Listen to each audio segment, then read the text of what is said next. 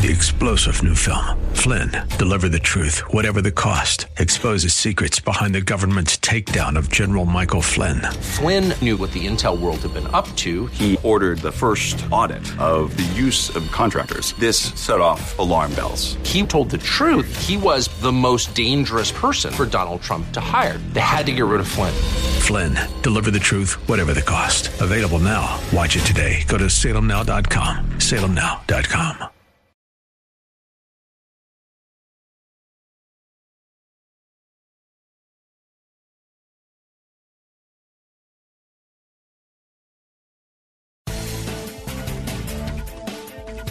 Welcome to the Pat Williams Power Hour, AM 990 and FM 101.5, The Word. This is your hour when Orlando Magic's Senior Vice President Pat Williams sits down and speaks with authors who have written books on topics of interest and insight for listeners like you. And now, here's your host, Pat Williams.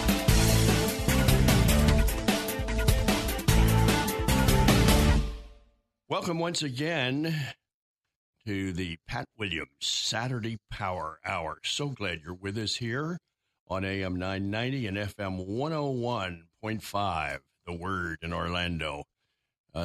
Stations you need to stay tuned to all day long. You'll be better for it.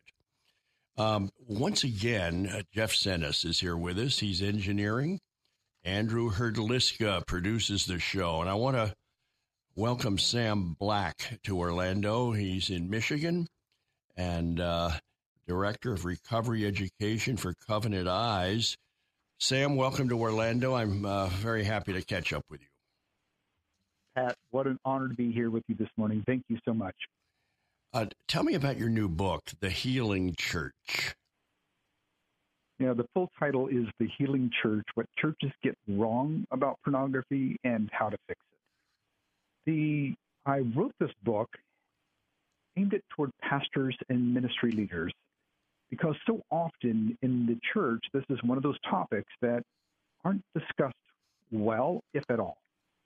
And so I really wanted to equip and arm pastors and ministry leaders and those under their care so that they could really bring a hidden and secret pain within the church, one that's impacting every ministry, that's undermining every ministry in the church, and really equip the church to deal with this issue well. You open your book with a chapter called Opportunity from Brokenness. What does that mean? So often when God does something miraculous in someone's life, they can't help but share it, right? That is the nature of God's redeeming power in our life. And what I have found over and over and over again, when that someone goes through a safe place and a safe process in the church and is discipled about something that's so shameful and painful in marriage and in so many other ways to that individual, that when they go through that process, they not only leave behind the sin that was so affecting, the sin that was so damaging in their life, but they all the corners light up in their life. And they get to learn to live in fullness that Christ has for us. And so it impacts their marriage, it impacts their volunteerism, it impacts their abilities as a father or mother. It impacts so much of their life and within the church. And so when there is a common saying within those who have gone through a recovery process of many things, but you keep what you give away. And when people go through a safe place and a safe process in the church to overcome something that's been so impactful like pornography in their life, they want to give away that freedom. And so when you disciple people through this difficulty, when they come out on the other side, they give back. And often we don't recognize the potential of that because we don't really understand the impact of pornography, how people often get stuck in the first place, and how freedom can come through the church. How do guys get stuck? Well, it is not just guys. It is women, too. Really? That's often a surprise to many in the church. About 30% of women in the church today say they have an ongoing struggle with pornography. About 70% of men. And we have to understand that this doesn't happen. We often think of an adult, that they are suddenly confronted maybe online or on a billboard or something else with a sexual image, and they just need to make the right choice. They just need to say, no, I'm not going to do that. And so we often in the church have simply said, hey, we want to warn you not to do that, not to go there. You need to stop that. God's not for that. Don't do that. And not understand how people get stuck in the first place. For both men and women, this is a common, the prevailing scenario. And number one is exposure at an early age. Exposure. It creates a foundational belief system, which on what other beliefs are built on.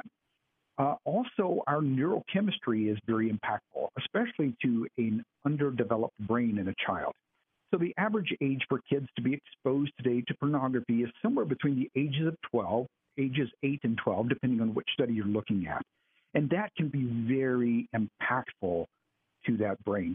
You ask just about anyone, what was the first time that you were exposed to pornography? And they can not only say, they can likely tell you a story about what happened, but they can't tell you anything else about that day. Now, number two is the ongoing use, the repetition. People have often start viewing pornography at a young age, and then it has continued on for quite a while. And number three, the third impact of this, and let me go back to that second part, that repetition, because it actually builds neural pathways in the brain that begin craving it more and more. God designed our sexual self, and he designed it in the most beautiful way possible.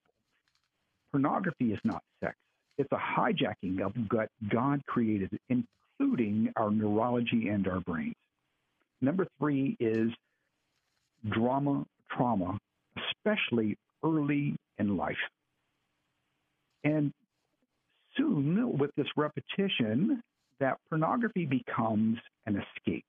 People begin fleeing their emotions or regulating their moods with pornography, and it goes on for a long period. Now, let me see if I can help you understand this.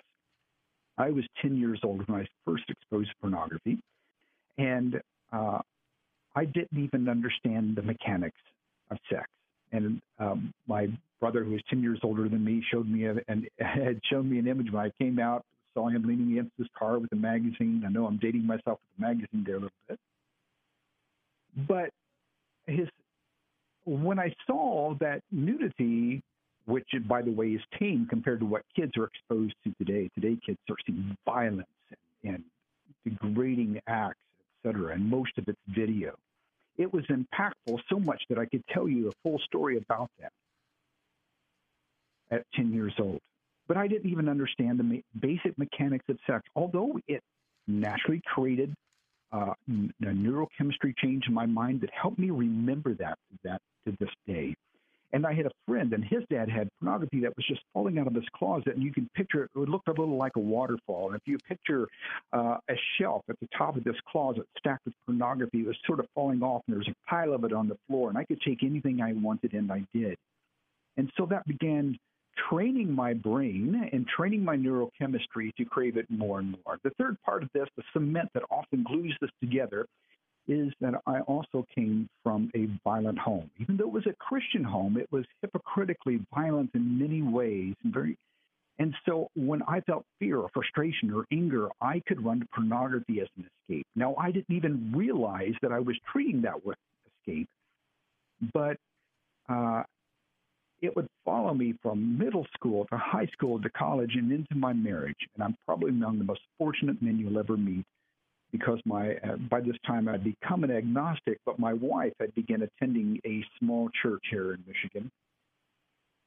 And she asked if I would join her for a marriage seminar that they were doing at the church. And this the people who were leading this were very practiced in creating a safe place. And they would close the door and they would say, this is a safe place. What is said here stays here. And within that classroom, I heard people talking honestly and raw about their marriages and what they might say or how they might react to their spouse and all these other things that were going on. And within that environment, I also learned that pornography could be compulsive and addictive. And that was a great relief to me, because that meant evolution didn't make me this way, that God didn't make me this way, and I didn't have to stay this way. And Pat, with help and support from men like you in my local church and in my greater community, I learned to live in freedom from pornography and understanding how all these different factors began impacting my life. And then, of course, over my 16 years, after that, 16 years, I started working with Covenant Eyes. And over that, I've had a great opportunity to really study this issue well. And that's why I created this new book, The Healing Church, What Churches Get Wrong About Pornography and How to Fix It. My guest is Sam Black.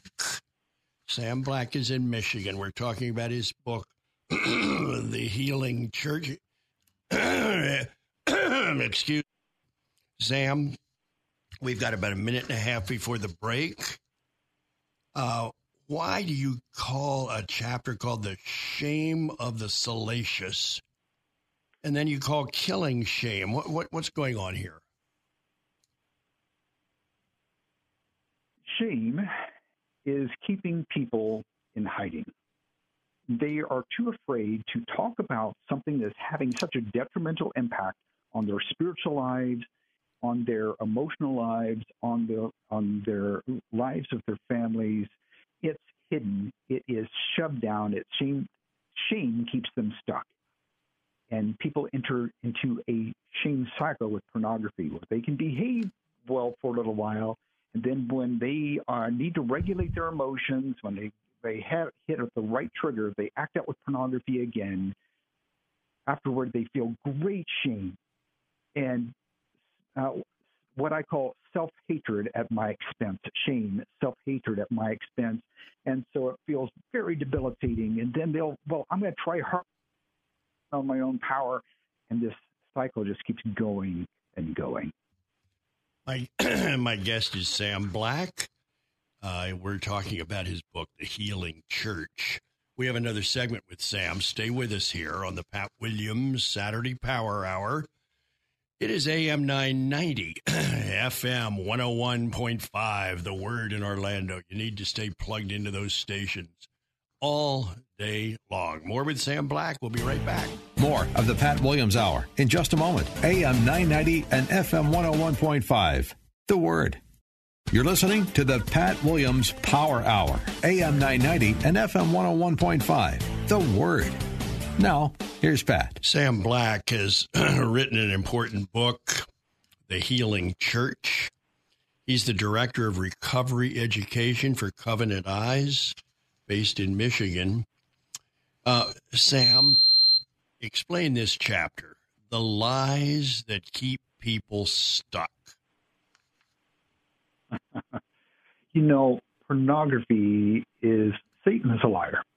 And pornography builds lies into people's belief system. And there is so much to go into with that how people feel about the opposite sex, what they think sex should be. I mean, pornography will tell you that variety is the spice of life, that the more you experiment, the more you act outside of marriage, and the more you have, the more partners. All of that seems to be rewarding. But literally every secular study that's ever been done always shows that God's design for sex marriage is the most sexually satisfying. Isn't that amazing? But, Pat, let me move us to something I think is very important for us to understand when we begin talking about the issue of pornography, because we need to understand how it is impacting the church. Pornography is literally undermining every ministry within the local church, whether you're talking about children's ministry or teen ministry or men's ministry, marriage ministry, the volunteerism in your church. All of them are being impacted by pornography. We've already talked about how children are being exposed to pornography at such an early age, and their parents aren't teaching and instructing them and helping them understand that. That's why I dedicated a chapter to helping churches really help equip parents in the local church to equip their children for the day that they will be exposed to pornography. We host men's and women's events and breakfasts and dinners, and we have marriage getaways, and we pour all this effort into it, not realizing that 70% of men in the church, 30% of women in the church, they have an ongoing struggle with pornography, and it is undermining their faith. Sociology studies on pornography use shows that when people are viewing pornography, when people do review pornography, they have reduced church attendance, diminished faith, increased religious doubts, and they are less likely to volunteer in the local church. So we're literally robbing the church of leaders in our church because we're not addressing pornography well. And yet only 7% of churches do anything to address the issue of pornography in their local congregation. I want you to talk to us about wrong answer, try again, and then when we have the right to say enough is enough. This is often a hard topic for many pastoral leaders. We have often assumed in church ministry leadership that pornography use is a symptom of a sexual relationship in marriage that is not healthy.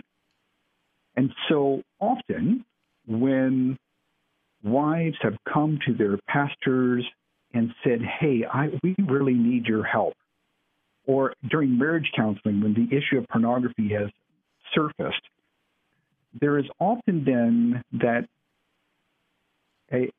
what I would almost say a good old boy's understanding of this, and that if she would just be more provocative, maybe dress up, do any number of things, be more sexually available, then he wouldn't look at pornography.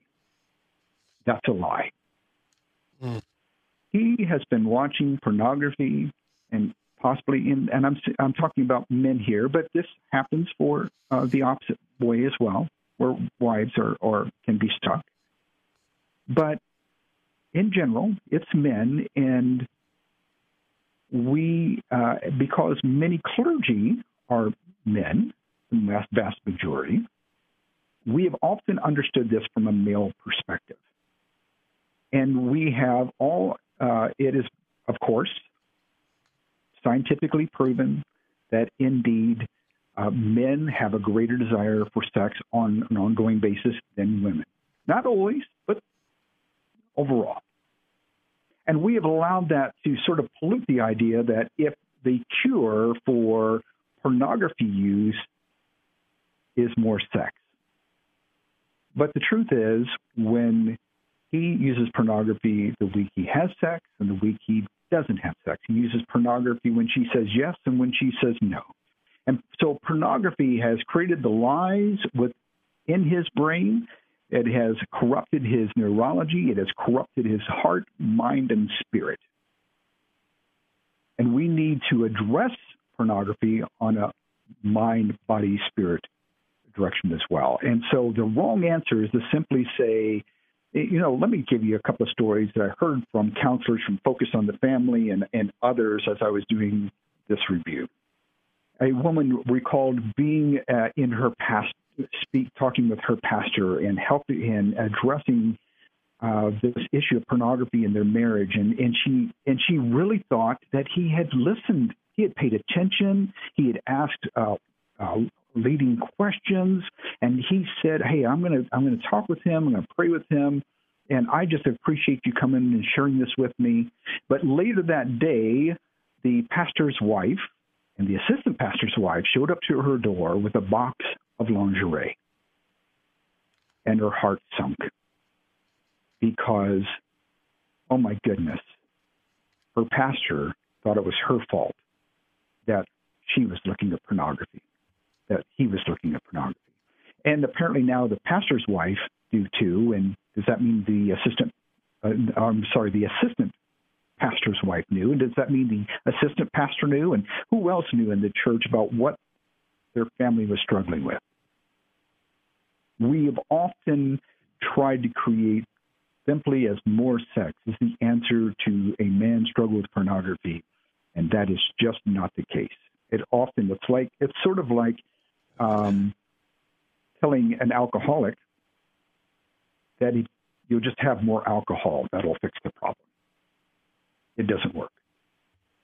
I want you to, Sam, excuse me, I want you to talk towards the end of the book about three important chapters here. Guarding the next generation, culture eats strategy for lunch, and the sum of small steps. That's how you end the book. Can you summarize that for us? If we have spent a great portion, let's start with guarding the next generation. Good. Because if we've taken a good amount of time in the first part of the book talking about men and women and how they got trapped in pornography, how it's impacted those in ministry leadership, we are often talking about adults. But we need to keep in mind that the vast majority of those adults who are struggling, who have a stronghold of pornography use in their life, started at a young age. And if the church doesn't step up and support and help parents understand how pornography is coming after their children, then we will simply be adding another generation to this deep and painful struggle. And so we need to begin guarding the next generation and teach them how pornography will someday come into their lives and how they can address it. And I think this is so important that I'm willing to spend a little more time with it. I highly recommend a book called Good Pictures, Bad Pictures, and Good Pictures, Bad Pictures Junior. And the junior version is for kids between 5 and 8, and it's often very common for this to become one of those it's a read-along book, and often kids like to read it. It often becomes a favorite book at bedtime. But it helps them understand what good pictures are and what bad pictures are. Good pictures are those we take on vacation and fun, and et cetera. And bad picture, and it also shows them, a bathing suit, of kids playing at the beach, and there's a bathing suit. But bad pictures are ones where bathing suits aren't covered.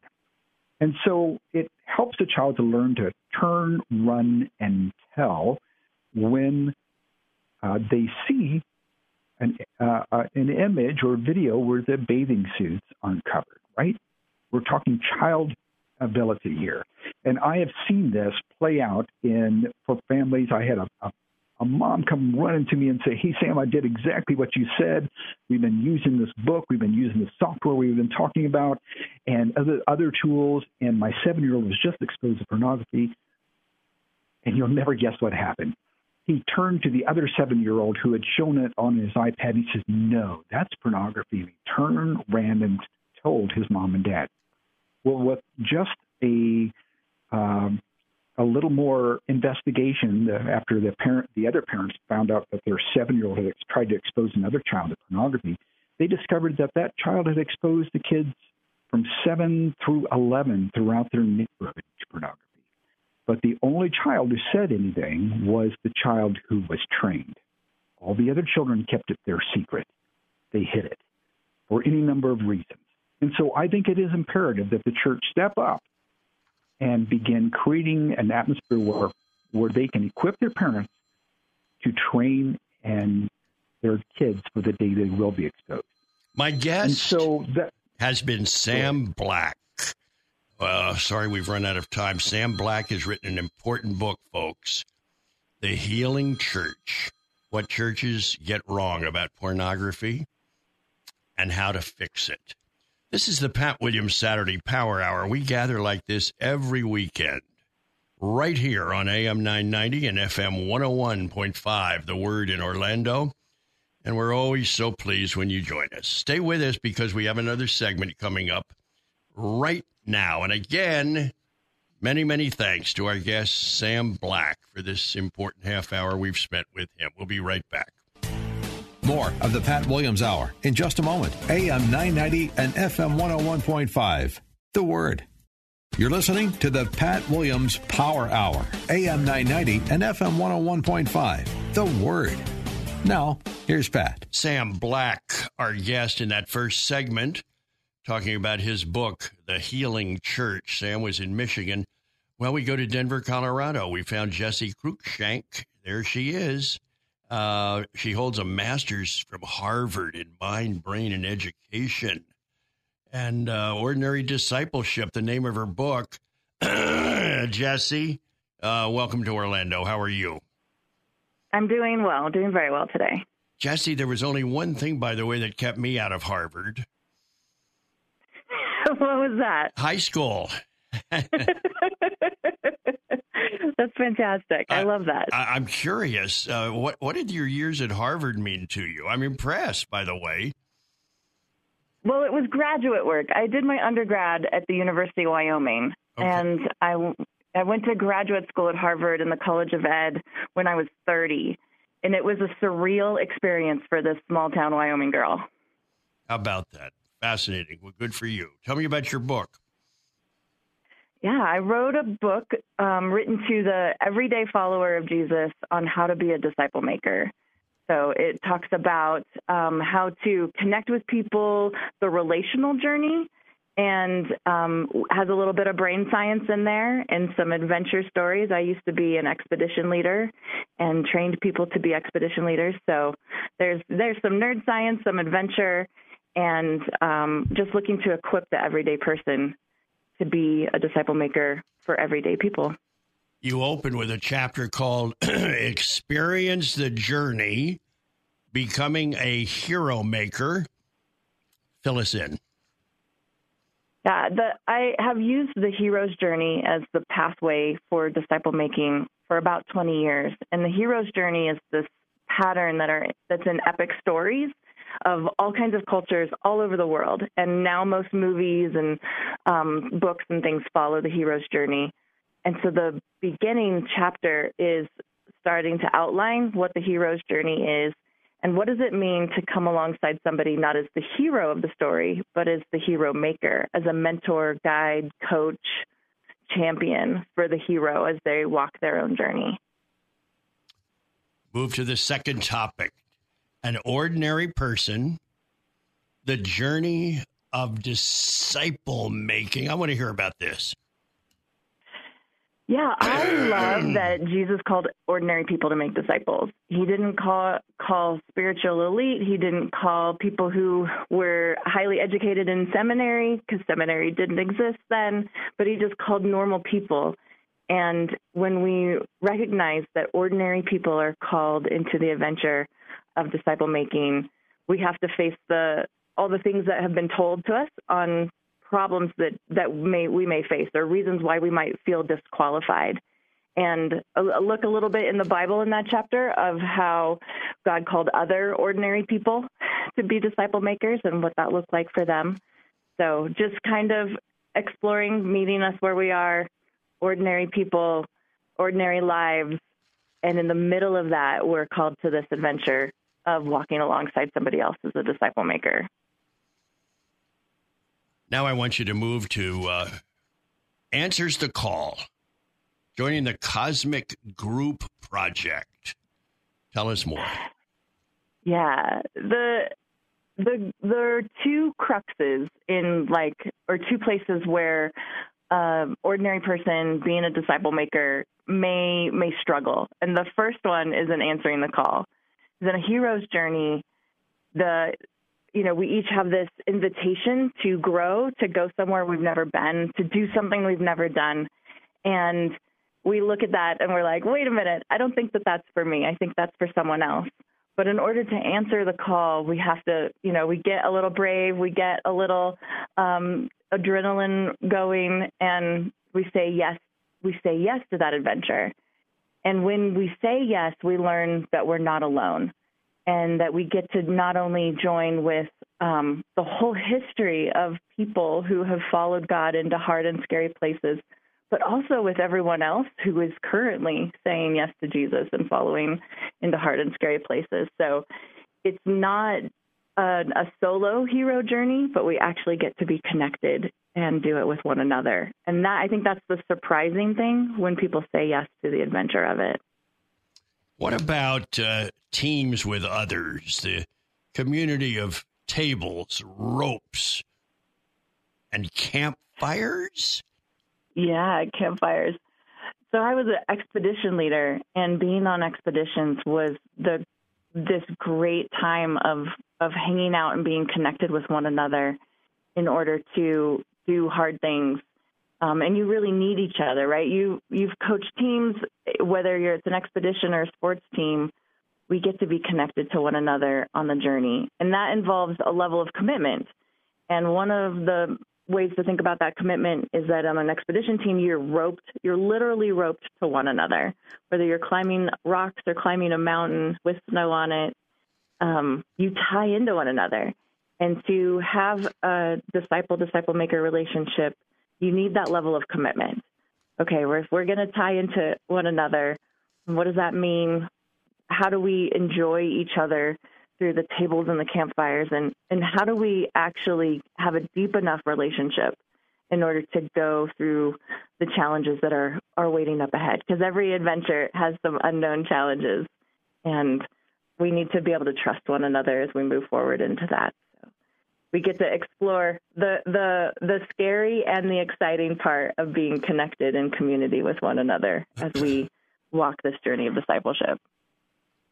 Jessie Cruick is our guest. She's in Denver, author of Ordinary Discipleship, How God Wires Us for the Adventure of Transformation. Jessie, we've arrived at topic number 5. It's called Learns New Things, the Way We Change. This is where we get to jump into some of that brain science that I find so fascinating. I love learning about the way that God created us to learn and to change. And when we learn new things, there are ways to do that don't help us change. They're just kind of boring, and our brain forgets them very easily, like remembering all that stuff you had to memorize in school, like the capitals of the states and capitals of countries and that sort of thing. And your brain forgets those really easily. It's not very invested in keeping them. But then we have this other type of long-term memory where we remember our stories in our adventure, and it's called autobiographical memory. And when we learn new things in that memory system, our brain is very invested in keeping them. Our body is very invested in keeping them. And in fact, when we start to forget our story, it's scary, right? We call that dementia. It terrifies us. Well, if we learn new things in that memory system, one of the fascinating things about autobiographical memory is that it's the only long-term memory system that projects into the future. So the way that we remember the past is the way that we think about the future. And so if we learn new things through experience, through adventure, through relationship as part of our life story, our brain automatically applies those lessons to our future. If we just memorize things, it's the wrong memory system for doing that. It literally can't do that. So we want to learn new things in this autobiographical memory and do it in a way through parables and apprenticeship and life on life and all of the good and the bad and the scary and the exciting, because that automatically changes our life. That's how God created us. I just think that's amazing and wonderful. Now, I want you to talk about feeling the struggle, listening to the right voices. What's that mean? So as we learn new things, we start to become aware of more. right? We start to become aware of what God wants from us and the things that he's wanting to challenge us and grow us in. And that starts to become uncomfortable. So we feel the struggle, right? As you're training for, whether it's a mountain or a sports camp, you're starting to push yourself and go where you've never gone and train yourself in a way you've never trained. And things start to break down for you, whether it's your muscles or your paradigm of the world, things start to struggle. And in the middle of that, we need to know whose voice are we listening to. So we want to learn how to hear God, hear the voice of the Holy Spirit, and hear the voices of wisdom around us. So in this chapter, I talk about how to hear God, how to test whether or not it's God that you're hearing and not something else, and how our different personalities influence that. Not for a negative, right? We don't have to become without a personality in order to hear God, but actually he speaks to us very carefully and very specifically in our personality types. And so then when we speak out of that and we share and then we embrace who God created us to be as ordinary people, we can connect to people who hear our voice well. And that helps us be a disciple maker because we're being our authentic self. And that'll resonate with some people. Not everybody, and that's fine. You're not there to disciple everybody, just, at least one other person. So in the middle of the struggle, what voices are we listening to, and are they helpful or are they harmful, and how do we sort that out? Jessie Cruick is the founder of Cruology, an ordained Foursquare ministry and a nationally recognized leader in the fields of experiential education and educational neuroscience. Can you translate that for us, Jessie? Right. So it's how the brain learns and changes. And then how do you set up environments that help with that? Because there are environments that don't help us grow and change, and there are environments that do. So I try to help organizations and churches and businesses and nonprofits create those kinds of learning environments. Jessie Cruick, our guest. We're going to have another segment with Jessie. And when we come back, we're going to discuss the seventh topic, experiences, revelation, and becoming motivated by love. I'm Pat Williams. This is the Saturday Power Hour. We gather like this every weekend, and always so happy when you join us here on AM 990 and FM 101.5. The Word. Remember those call letters, folks. They're important. So, more with Jessie right after these messages. More of the Pat Williams Hour in just a moment. AM 990 and FM 101.5. The Word. You're listening to the Pat Williams Power Hour. AM 990 and FM 101.5. The Word. Now, here's Pat. Jessie Cruick joins us from Denver, Colorado, talking about her book, Ordinary Discipleship. And Jessie, as advertised, experiences revelation, becoming motivated by love. Fill us in. I think when I started training people how to be disciple makers, one of the big questions that they had and that I wrestled with answering was, why do we even be a disciple at all? Like, what does that mean? If we already have a conviction about who Jesus is and our relationship with God, what is it that we're doing now? What does the journey look like, or what is the point of it? And what I have, the conviction that's developed in me over the last couple decades, is the purpose of discipleship is to experience revelations from heaven, for heaven to teach us things that bring wonder and awe and humility, and we learn more about God, and we learn more about how God sees us and sees others. And as heaven teaches us stuff, we have these aha moments, these things that click and change, and they make us different. We're never the same after we have these revelations. And the process of that, we know it's a revelation because it's helping us become more motivated by love. There are two types of motivation that the Apostle Paul talks about in Scripture. And one is the motivation to do the right thing in order to gain or avoid a consequence. And Paul calls that law motivation. So law motivation does the good thing, but it does it because it wants to gain a reward or avoid something negative. And unfortunately, as Paul talks about in multiple books of the Bible very profoundly in Galatians, is that kind of motivation brings death. It actually, we can't do it because as he talks about in Romans, if the law could bring life and save us, then there would be no need for Christ and the cross. So instead, God wants to help us become love motivated, where we do the right thing, we do the good thing, regardless of what the consequences are. So where we're kind to people, regardless if they respect us back, where we love and we share and we give things away, regardless of if the person ever, learns their lesson in order to do something better. So it's just like Jesus died on the cross, whether we ever loved him back, he still made that choice. So the big journey of discipleship is to help our heart move from being law motivated, which is our default in all places of our life, moving from that into being love motivated, because that's what Jesus came to show us, and there's quite a bit of scripture around how God wants to help us do that.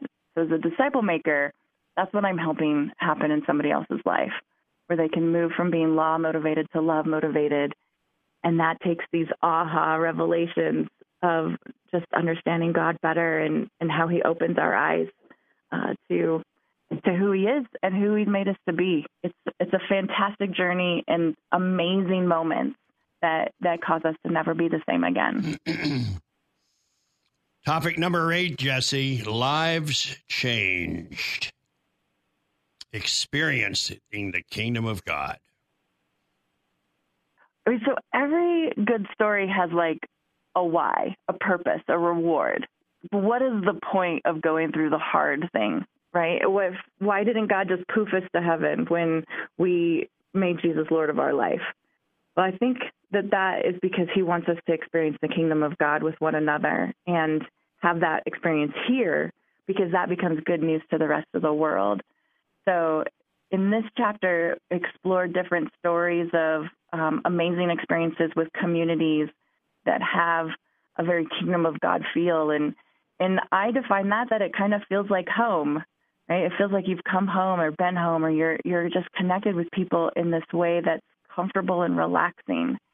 And we look at the kingdom of God as the place where Jesus rules and reigns. What is Jesus king of? And just looking at our lives and saying, oh, is Jesus king of that? Is Jesus in charge of that? Does Jesus get to define my relationships and how I think about finances and how I think about other people? Because that's the reward of going through the hard places and having revelation, is we get to have more of God on this side of eternity, and we don't have to wait until we die for that. I think that's pretty amazing. And I think it's good news to other people that's possible on this side of eternity. Now, I want you to talk about discerns the seasons, turning the page. So as a disciple maker, the other challenging part is to know when the season is different, when the season is over. And for me, there are 3 ways that I think the disciple relationship ends. Either the person that you're discipling kind of gets mad, they get to that struggle place, and they get to the big, the challenge and the thing that God wants to recreate in them, and they decide no, and they walk away. And so they can walk away from the person who's discipling them, and that betrayal or rejection, and that hurts, and that's a struggle, and I'm kind of honest about some of my experiences in that. Or the person that you're discipling kind of gets to that hard part, and they just kind of spin. They don't do much. They don't go forward. They don't go back, and you're waiting for them to wake up or have these aha moments. And in that, what I coach people is that if God told you to be in that relationship, then God's the one who has to release you from it. And the way that we grow in those places as a disciple maker is to talk to the person who's discipling us and sort that out and talk through it. And man, just what does it mean to wait on God and hope and faith with somebody who's not moving as fast as you'd want them to. Well, that stretches and grows us, and that's good. But the third way is that they have the aha moment, they experience the revelation, and they're changed. And I think then you get to celebrate that. It's like they graduate from high school or they graduate from that lesson. So we celebrate that. We have our rites of passage. And then we ask the question, what's next? Are we supposed to travel another chapter of the story together? Is there someone else that person is supposed to go and walk alongside? And answering those questions of recognizing where we are in the journey and the story, what is the next thing that we're supposed to do? And then discerning, wow, okay, is my role in this story done as a disciple maker? Or do we become just more peers and friends? Or do we take another round and walk another lap? It's just part of the story, because every story has an end, and that's what makes them special. And not all relationships are for forever on this side of eternity, and that's what makes them precious. So we have to know how to say goodbye and when to do that. Jessie Cruick is our guest. Her book, Ordinary Discipleship. Jessie, what do you want people to take from this book and from this chat we've had? I think hopefully a budding belief that Jesus called everybody who calls him Lord, everyone who follows him. Jesus has asked all of us to make disciples. And that is something that he helps us do just as we are, with our strengths and our weaknesses and our personality. And he believes the Holy Spirit can help us. He believes that those things that heaven has taught us are things that we can share. And we don't have to make it more complicated than it is. We don't have to make it harder than it is. We just have to say yes to that cosmic adventure and let God help us do the rest. Jessie, I want you to talk to us about our brains and these incredible, well, what is it? About a 3.5-3-pound muscle, about the size of a cantaloupe. There it is in our brain. And I just can't believe all that the brain does. I know.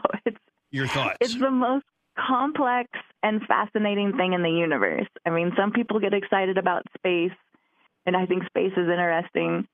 But I think the brain is more fascinating because it's more complex and it's more intriguing. And, God made it in a certain way. And so I spend a lot of time wondering around, the things that about our brain, the ways that our brain works, and saying, is this good or is this bad? And if it's good, how is it good for us? How is it good for us that it's so hard for us to change our mind? How is it good for us that to change our mind, which Scripture calls repentance, metanoia? It's like a literal miracle, because your brain is not created to change its mind. It's not created to come to and to learn very well, right? Your brain is not interested in truth, because if it was, then it would be easy for us to learn stuff, and we would walk away from the cookies, and that would be so easy. But when I look at the brain and how it's made and how it works, and then I look in Scripture, as to what God wants for us, I see that he cares about our identity. And that's why it's hard to change, is because he wants to help tell us who we are, and for us to be strong and secure in that, no matter what happens in the world. So, the things that are disadvantage to us apart from God are highly advantageous to us when we're with God. The other thing I think that's fascinating about the brain is that it's highly connected with the rest of our body.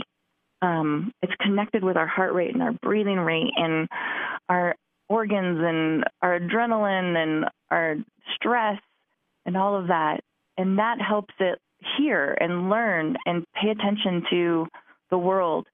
So we hear and receive, interact with our life as a whole body. And all of that comes into the brain, and the brain kind of interprets that and helps us understand what's happening. So I think of us as a giant antenna for God to talk to, whether it's through your body, your soul, your spirit, your mind, your heart, your emotions. God is always trying to get through to us and communicate to us. And he made this huge mechanism called the brain to sort through that. And your brain makes up stuff all the time, which is why it's not interested in truth, right? Your brain wants, you walk through life and it makes up its mind about something and you have a specific paradigm and you can't see things outside of that. You literally don't even see they exist. And you have to have these revelations, these aha moments. You know, it's like the car that you didn't know existed, and then you do, and then you see it everywhere, right? I don't know. It's crazy to me the way that God has fearfully and wonderfully made us, and how they're good things when we're connected with God. They're helpful things, but when we're not, they can sort of get in the way. Jessie, there's something to be overcome. Jessie Cruick Shank has been our guest. Ordinary Discipleship, the name of her book. Thanks for joining us here on the Pat Williams Saturday Power Hour.